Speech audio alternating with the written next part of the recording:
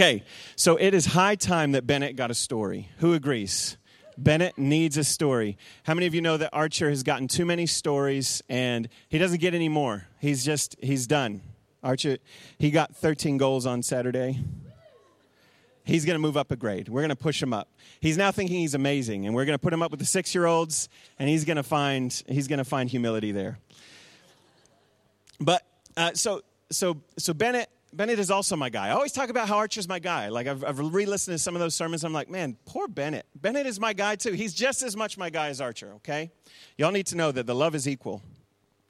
But Bennett, one of the things that we're teaching Bennett, because how many of you are middle children? Just my middle children, just Hadley and Carrie and Pip, proudly a middle child. How many of you are the oldest? I'm the oldest. Yes, I think we're the majority, guys. What about the babies of the family? Yep. Okay, good. Tim's very proudly up the front. So the middle child, I don't want to, I'm not going to make this about all middle children. I'll just make it about Bennett, our middle child. He has this thing where we're teaching him to be strong and to stand up for himself, but his older brother is, of course, older and bigger and stronger. And so Bennett has one of two reactions to situations with his brother. One is to give up pretty quickly and cry. And the next is to go Hulk mode and just roundhouse swing, and he'll get a couple of good clocks every now and then. So he does pretty good, but he's got one of two modes that he does. He either cries and gives up, or he goes Hulk mode. Neither of which are probably the best options to engage in relational conflict. But one of the games that my boys love to play right now, have you read the book or seen the movie that they just made recently? It's a children's book called Ferdinand the Bull. And it's just such a good story. So we've read Ferdinand, but the boys don't take the fact that Ferdinand was peaceful. They take the fact that there's bulls that fight, and they just want to play bullfighting. And so they call it, Dad, can we play bulls? And probably every day we're playing bulls, like literally every day. Every evening, it's like, please, Dad, just one round of bulls. And what this game consists of is me holding one of their blankets, and I'm the matador, and I have to try and avoid these children running at me on their hands and knees, sometimes on their hands, and they try and knock me over. And the rule is if they hit me hard, I kind of like have to fall over. And I try and fall over on top of them, and it's just a great time, right? But what happens when we're playing bulls is that Archer's seen the movie, and he knows how bulls behave, and he sees that the bulls beat up on the other bulls too. So Archer takes it as an opportunity to knock his brother like flying. And this often ends in crying. This often ends in Bennett being very upset. And so one of the things that we're trying to teach Bennett is that he is strong too. But like I said, sometimes he gives up because, it's hard. When you know someone is bigger than you, you know when somebody's stronger than you, it's like there's not a lot of options. But this is the moment when Dad enters the picture. Because sometimes I stop being the matador, which is my role in the game usually, and I become one of the bulls. And as soon as I see the advantage is just too much in favor of Archer, and he's just smashing on him. And like Archer just doesn't have the balance of like when he knocked his brother down, like Bennett's like down and starting to whimper, and Archer's like going for the kill, like that's where he goes more intense, and his head lowers, and he's like hitting him in the stomach, and he's just like jumping up and down, and Bennett's like starting to cry. I'm like, Archer, there's subtlety here, buddy. This is no longer fun. But that's the moment when Dad gets in the picture, and I get down on my hands and knees, and I can tell you, there's something that happens when I join the game to Bennett. Bennett is on the ground trying to nurse his wounds, and as soon as he sees that Dad has now joined the game, there's just the beginning of a little smile that starts to curl on his lips. And he says, and Archer may not have seen me yet, but as soon as Archer sees me, Archer's expression changes, his countenance changes, and he knows this is not going to be in my favor for very much longer. And then I make sure that we deal enough punishment to Archer so that Bennett feels really, really good. When Dad enters the picture, like Archer's now the one on the ground, and me and Bennett, and I say, come on, Bennett, another swing. It turns less from bulls and more to just like fighting, like full-on fighting. But how many of you know there is a moment when we shift from helplessness to authority? There is a moment when we already understand that we have the resources and the ability to do whatever is in front of us. Bennett just needed a little bit more awareness of his own abilities. Because the interesting thing is when I jump in the game, Bennett's got new life. And honestly, he gets some good hits on his brother. It's not always his brother that gets the one-up. As long as Bennett's functioning at full capacity, I've seen him give him a really roundhouse punch to the face that, like, Archer even was like, that was good. You know, like he had to shake his head. And he's hit him a couple of times from the side where Archer is legitimately, boom. And there's like a hard hit. And we're like, yes, we cheer for Bennett when that happens. But you notice, Dad wasn't the one doing that. Bennett just needed a little bit more awareness of the resources that were backing him, the resources that were available to him. He needed to know that Dad was there, that the Father's strength, that the Father's resources were his. Once someone has accepted Jesus as Lord and Savior, the enemy's greatest strategy is to see if he can make Christians believe that they are helpless and that they do not have access to the resources of heaven. One of the greatest strategies of the enemy is to make you think, make you believe that you do not have access to the resources of heaven. I love our verse, the overarching verse that is for today has already come up, not the specific one, but it's in 1 John, and it's the idea of being children of God. And there were so many songs, and we didn't really talk about the theme beforehand, but I love when God weaves the picture of that in there. Our key scripture for today, and if you get this in your spirits, you've got plenty for the next couple months. It's 1 John 5, verses 4 and 5. For everyone who has been born of God, everyone who is a child of God, overcomes the world. And this is the victory that has overcome the world, our faith.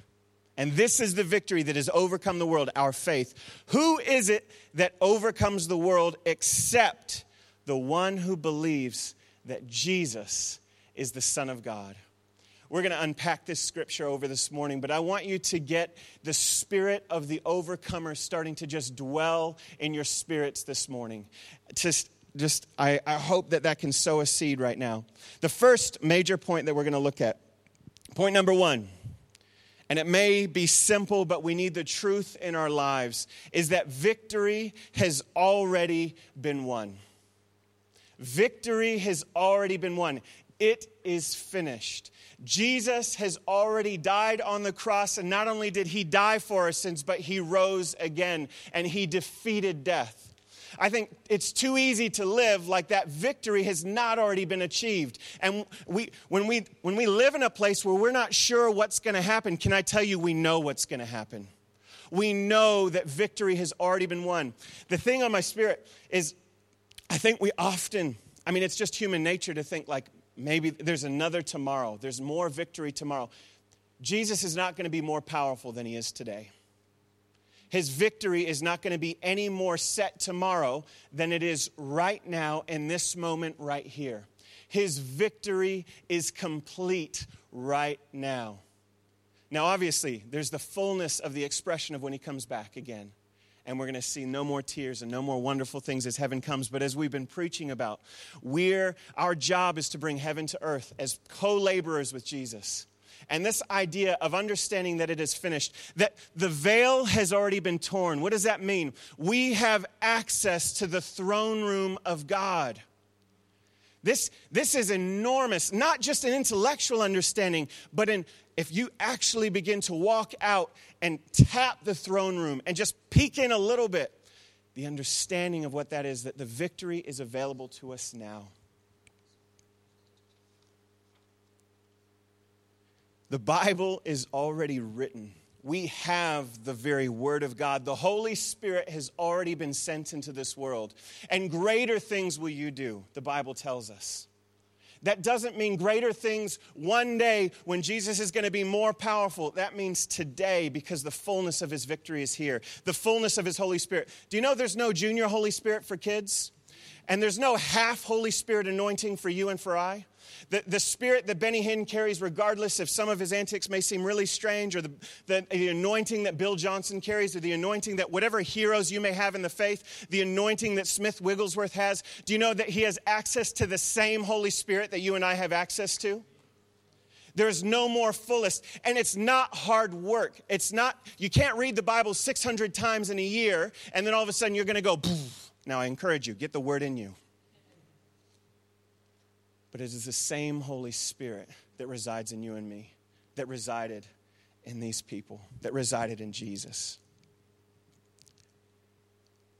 Enter these verses. Greater is he that is in me than he that is in the world.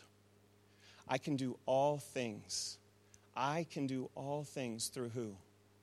Through Christ Jesus.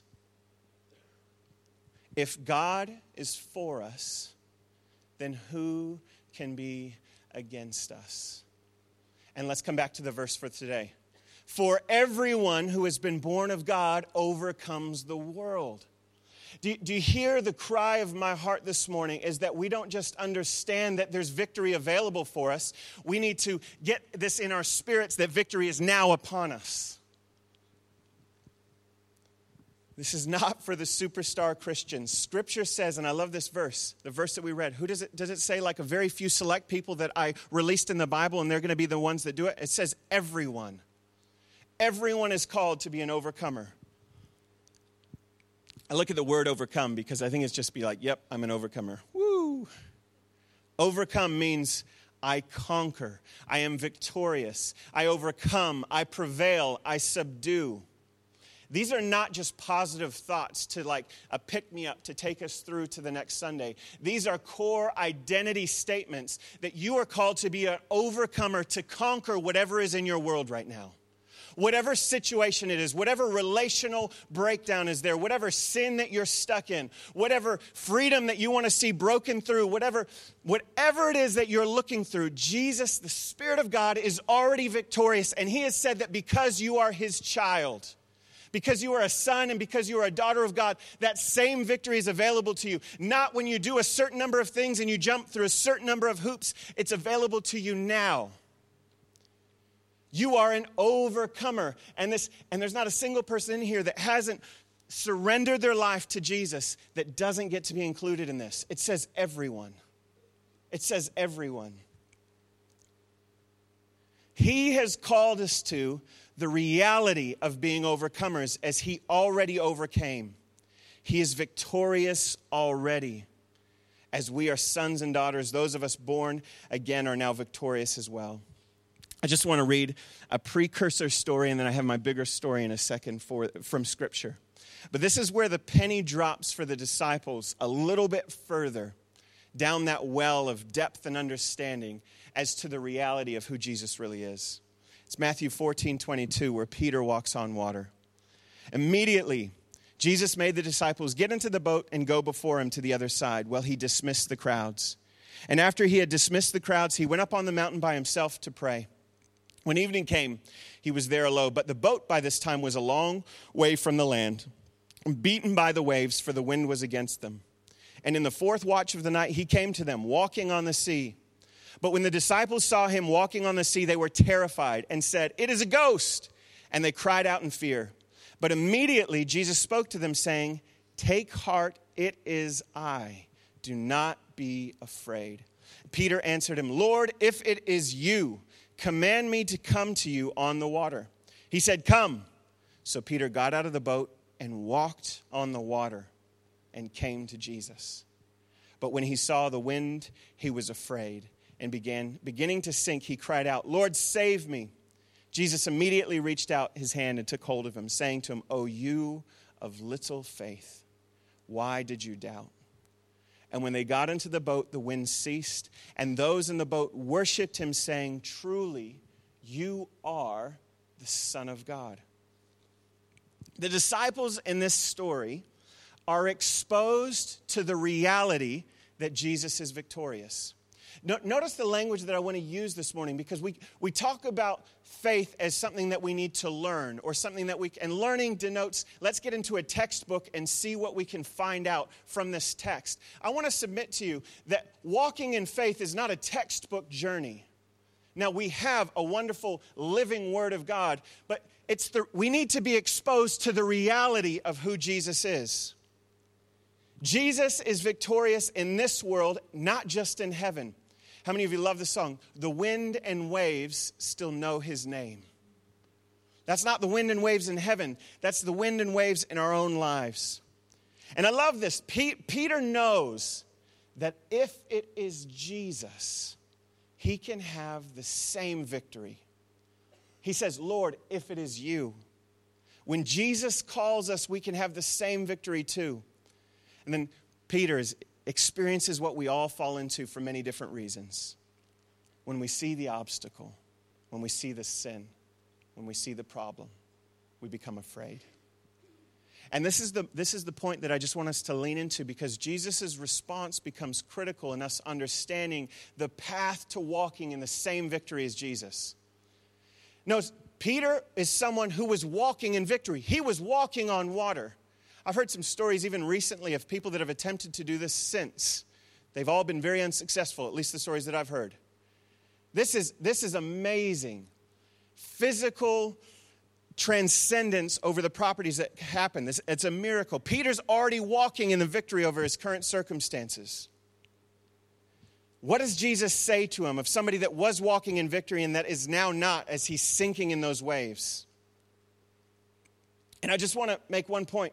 Do you know that the power of Christ did not diminish between the point of when he was walking on the waves and then when he started to sink? I think it's so important.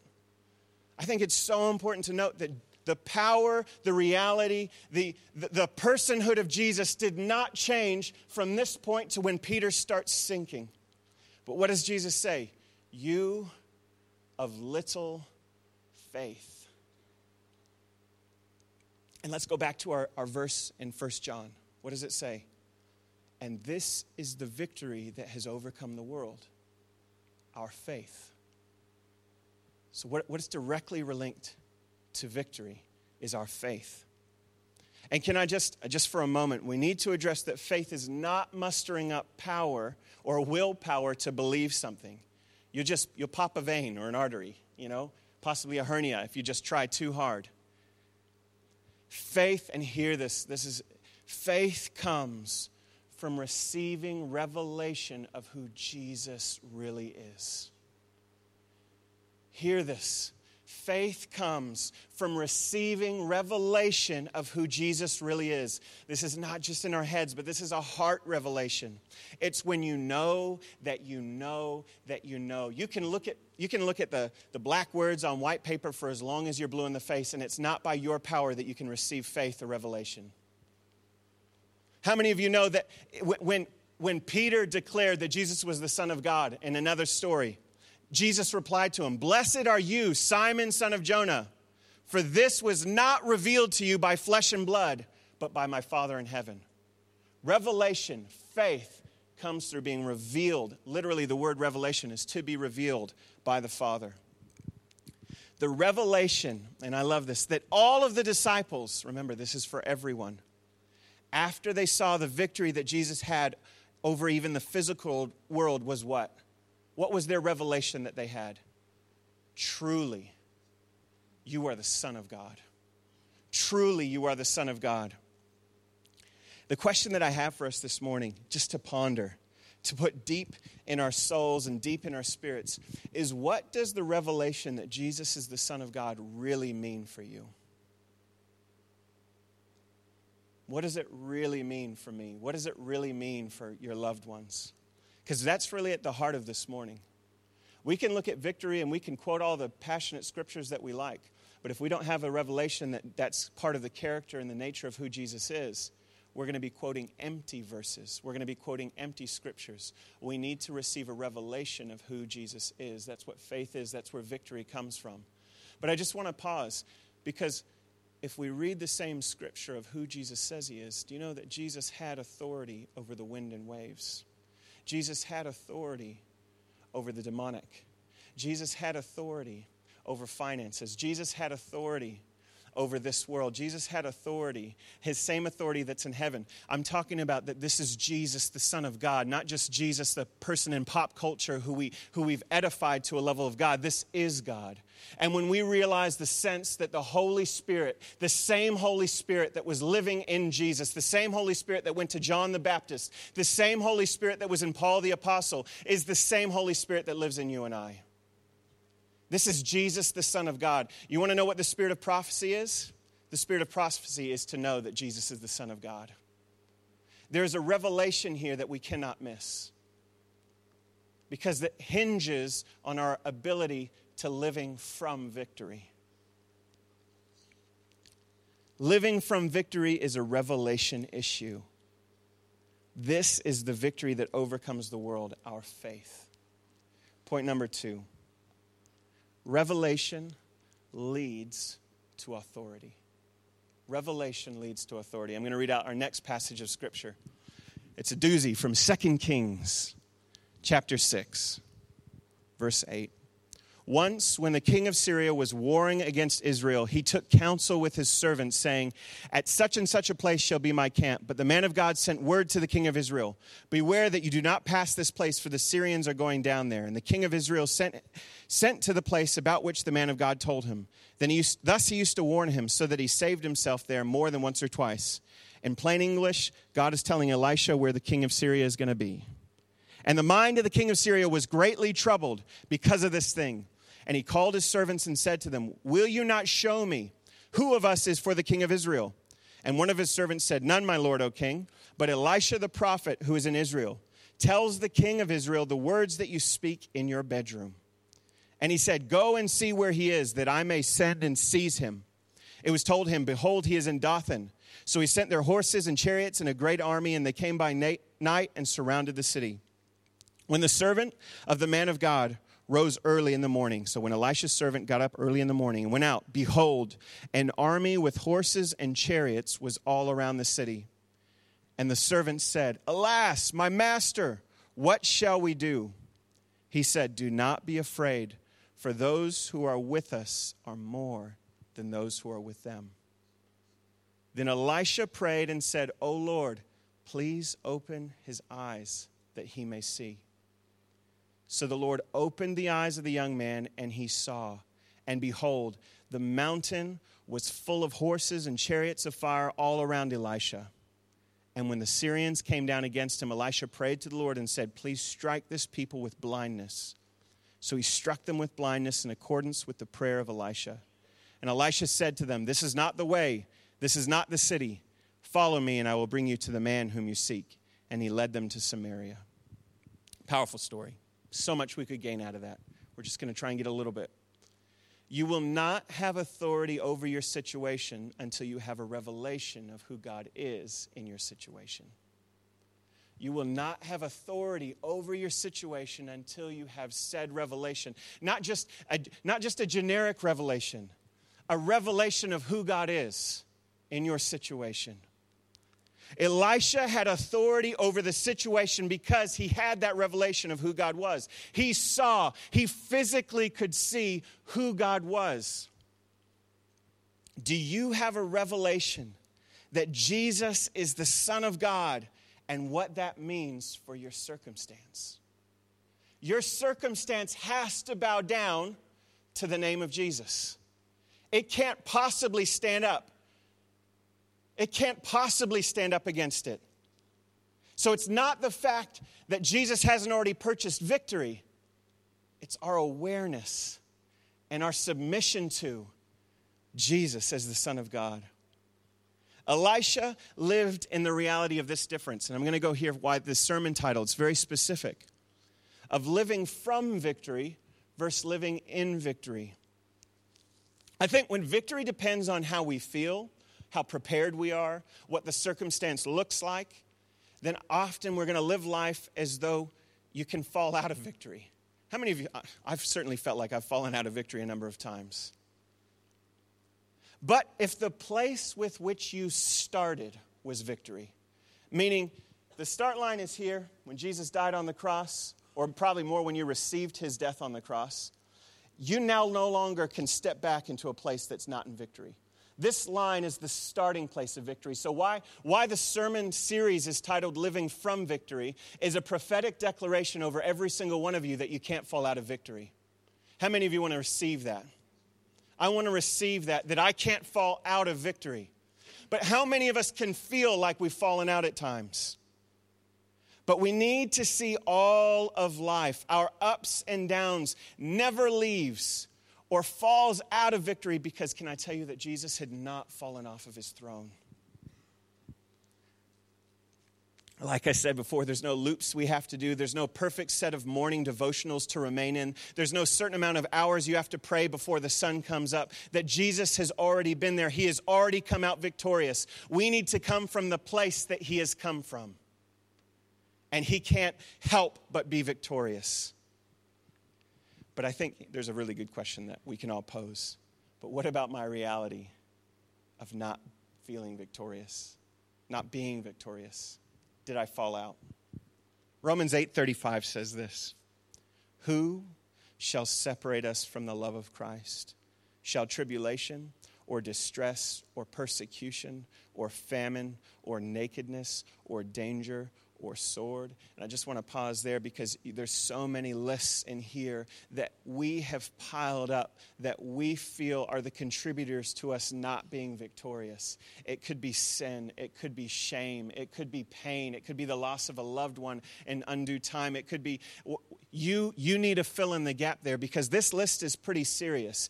Famine, persecution, nakedness. Jesus is addressing this, or Paul rather, through Jesus. No, verse 37, no. I love that resounding no. In all these things, we are more than conquerors. In all of these things. He's not talking about the fruit of the Spirit: love, joy, peace, patience, kindness, goodness, faithfulness, gentleness, self-control. What was the list that he just read? He read tribulation, distress, persecution, famine, nakedness, danger, the sword. No, in all these things we are more than conquerors through him who loved us. For I am sure that neither death, nor life, nor angels, nor rulers, nor things present, nor things to come, nor powers, nor height, nor depth, nor anything else in all of creation will be able to separate us from the love of God in who? In Christ Jesus. Can I tell you that our faith, the revelation that we get, is not faith in faith itself. I think too often it's too easy to have faith in faith itself, like faith is this God that we need to believe in. It is faith in a God who loves. And that love that God has for us, that's when we start to talk about revelation. You don't need to have revelation that God is almighty and all-powerful, because that's true. The revelation that you need to have is how much God actually loves you. And how you actually can't get away from his love. And that once you find out and once you start to live in that love, you then get further and further and further revelation that he actually does want your healing.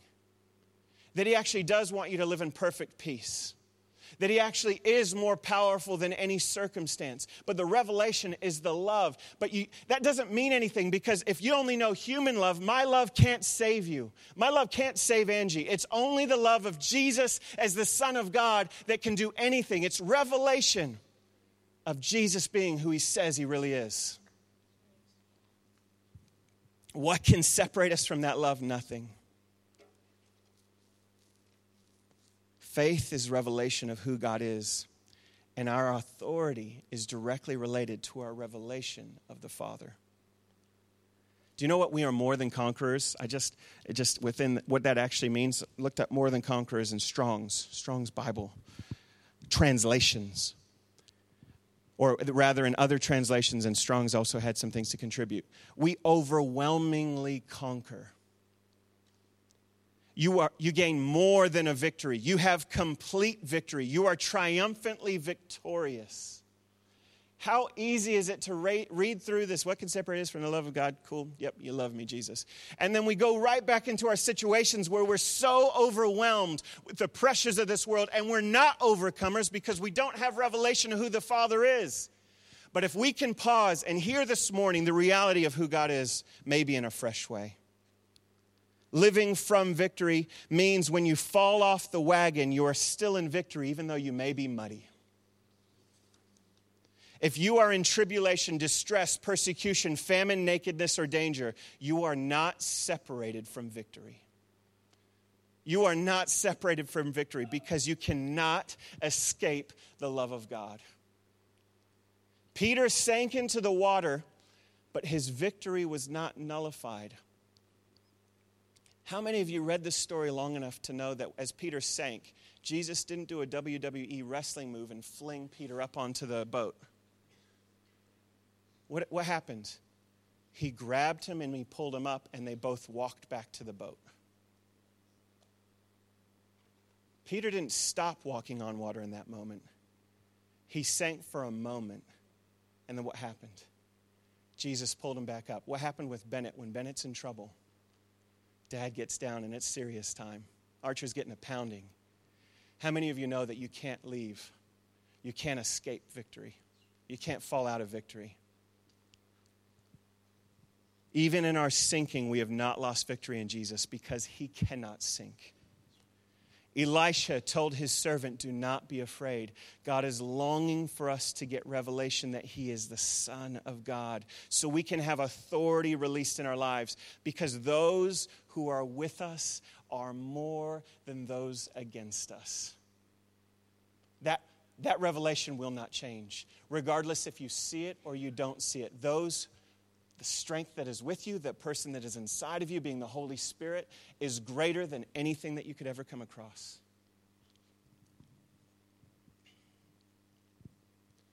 You cannot be separated from him, as he is seated in heavenly places and has the resources of heaven. So your current situation is simply in process of revealing victory. I'll say it again. Your current situation is simply in process of revealing victory. Your current state is not a reflection of your final state. We have to get this into our spirits. Otherwise, we have a beat-down version of Christianity that no one wants a part of. If we want to be effective in releasing the sound of heaven, we have to understand that we are victorious in the midst of famine. We have to understand that we're victorious in the midst of persecution. We have to understand that we're victorious in the midst of our self-doubt. We have to understand that we're victorious in the midst of whatever sin you may be stuck in. You are victorious, not because of you, but because of who Jesus is. And his state is unchanging, is never ending, for he is the same yesterday, today, and forever. Because Jesus is the Son of God.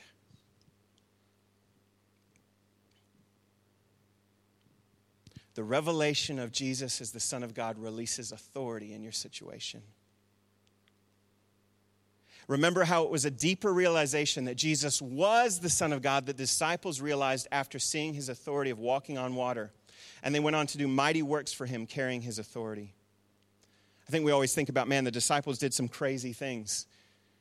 And they did crazy things because they saw the manifest reality of Jesus being the Son of God. As I come to my last point, revelation is released through the word of the Lord.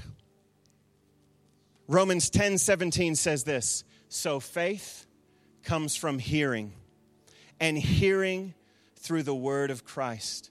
God reveals his nature through his word. It is through hearing the word of the Lord that we gain revelation to step further into the victory that is already there. Notice the victory is already there. It's just us stepping further into the victory that's already purchased. Revelations 12:11 says this, and they have conquered him. They've overcome him being the enemy, being Satan, being the world, by the blood of the Lamb and by the word of their testimony. Do you know, the word testimony means evidence. It's a witness. Can I get a witness? How do we conquer? You conquer by understanding the blood of the Lamb, by understanding the power that is found in the personhood and the Godhood of Jesus Christ. There is no other way. There's no clever little things that you may have found. There's no little bits and pieces that you can work around. It is only through the blood of Jesus that you may conquer.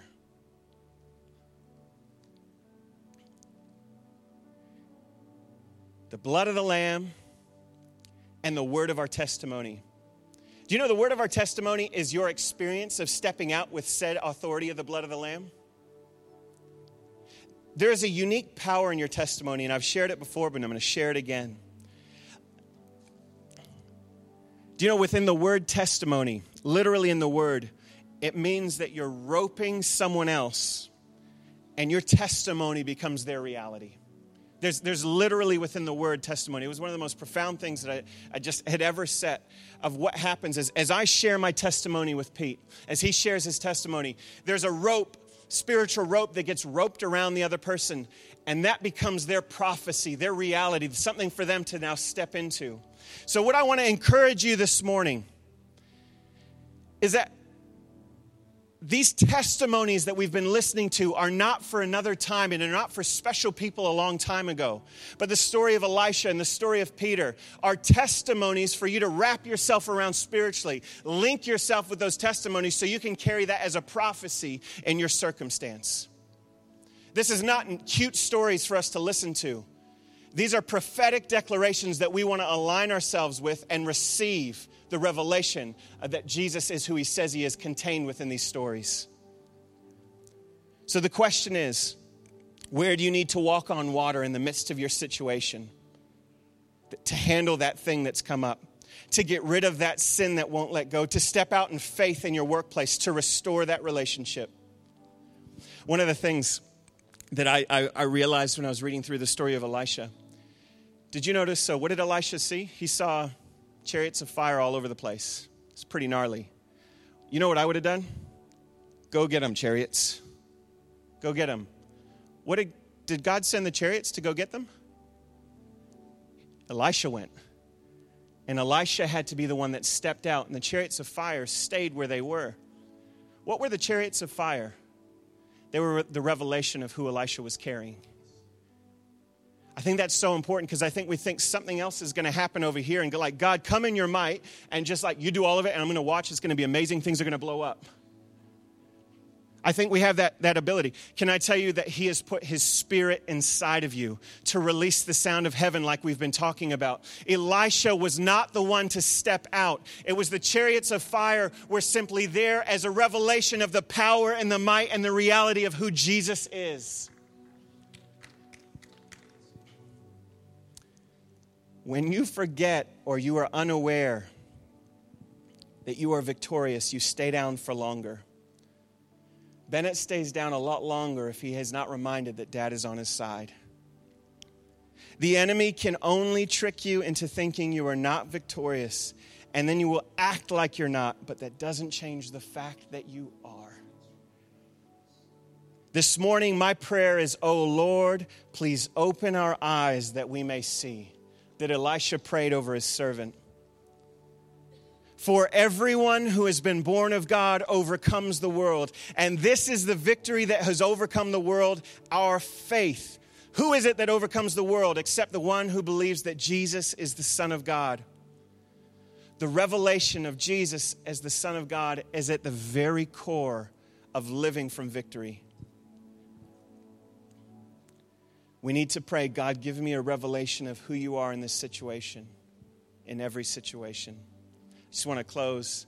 I want to just pray this final verse over you. It's 2 Corinthians 2:14.